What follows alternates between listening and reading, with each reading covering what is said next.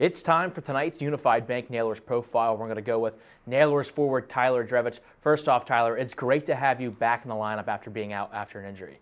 Yeah, injuries are never easy. Had a fair share this year so far, but good to be healthy, good to be back in the lineup, helping the team.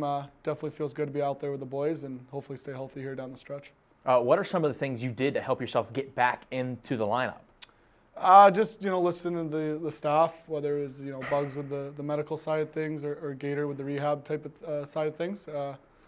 Staying in the gym, staying with my rehab, taking care of the body, keeping an eye on things, kind of being honest with it too. Such a long season. Part of you wants to play and play hurt and get out there, but you got to also realize it's a full 72 games and playoffs coming up. You want to be as fresh and as healthy as you can, so you're going into a stretch feeling good about yourself, so you can help your team.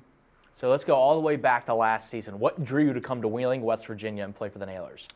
When I graduated from Merrimack, wanted to play pro hockey. It's been a dream of mine since I was a kid. Had a few interests from different teams, but I really liked what Mark French was bringing to the table, what kind of role he saw me in, and with Derek aboard as an assistant, I thought it would be a great fit for me. So I was really excited to come into camp, knowing I had to earn my spot and give it everything I got. Glad I was able to earn a roster spot and play, and had a few ups and downs last year. But at the end of the day, I was really happy being in Wheeling. I loved it here. Love the town, love the fans, love the staff. Teammates were a big part of that. So it was overall a great first year pro, and I'm happy it was in Wheeling. One of the downs, obviously, probably had to be a weird scenario for you, was playing the one game for the Wichita Thunder. But obviously, we're happy to have you back now. But what was that like, having to play one game against your former team? Yeah, that was a start of a tough period for me.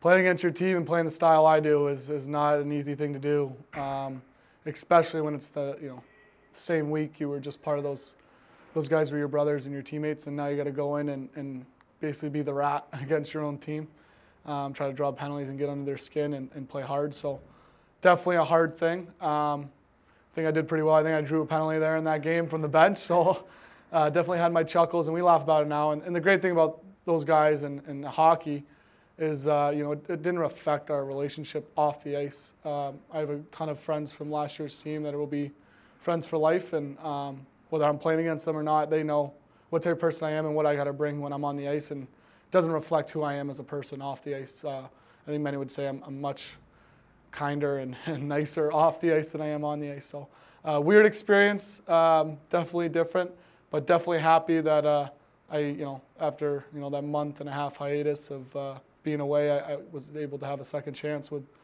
Derek bringing me back, and definitely wasn't going to let that second chance go wasted. And I think I've made the most of it so far, and I think I found a home here at Wheeling, and I'm really, really happy about it. What was the main reason that made you re-sign with Wheeling? Because you're one of the few guys from last season that were on last season's team, now are on this team. Coming back and realizing what do I want to do for next year, I knew right away that this was a place I wanted to be. I think Derek was building something really special, trying to work towards a championship. Something that's been a goal of mine in life is to win a championship, something I haven't had the opportunity to do. I've come close in juniors and whatnot, but just the culture we were building is something I wanted to be a part of, something I wanted to be contributing towards, and making sure I'm doing my part to build upon that culture and make it a healthy spread within the room. So knowing the core we had come back, for me, I was ready to come back the day after the season. I was ready to sign that contract and come back as a Nailer and get to work for this year to make a run in the playoffs and hopefully bring home a Kelly Cup to Wheeling for the first time. One of my favorite questions to ask players is, how would you describe Wheeling Nailers hockey? Tough, mean, relentless, but I would say tight. I think that's probably I know it's the last one I mentioned, but probably the one that probably means the most. Being in Wheeling, you realize that everyone knows each other, right? Fans know each other, people know each other. The guys, you grow relationships with people around the town and the fans and with each other. It's a really tight-knit group community. I think a lot of the time we feel like it's us against the world, and I kind of like that feeling. It keeps us together, it keeps us as a unit. So having that tight group and being hard to play against and mean and almost playoff hockey year round, you're going to have your stretches where, maybe guys, just don't have it that night, and that's life. But I would say for the most part, we're a tough team to play against. We're not going to give you any easy wins, and we're going to work hard for ours. Final question for you. What are we going to have to do to try to push this and get into the Kelly Cup playoffs? We got to get back to that. I think being consistent as a team of playing that mean, hard to play against, and just relentless at all times. These are the hardest games of the year towards the stretch, right? Trying to find that extra energy. Guys are banged up. Guys are, exhausted from travel. But you got to look at it as so are the other teams. So, what extra can you do? What little things can you do to contribute to that win? Is it eating an extra puck on the PK? Is it just chipping a puck out, winning that face-off? It's not always just the goals and whatnot. Obviously, that's what causes us to win and lose.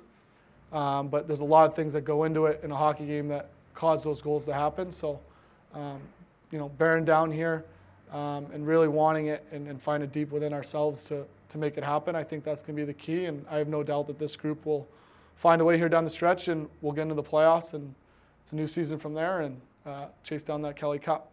Tyler, thank you for taking a few minutes to sit down with me. It's great to have you back on the ice, and hopefully let's make a push to get in those Kelly Cup playoffs. Thanks, Isaac. Appreciate it. Intermission coverage continues next on the Nailers Broadcast Network, presented by Main Street Bank.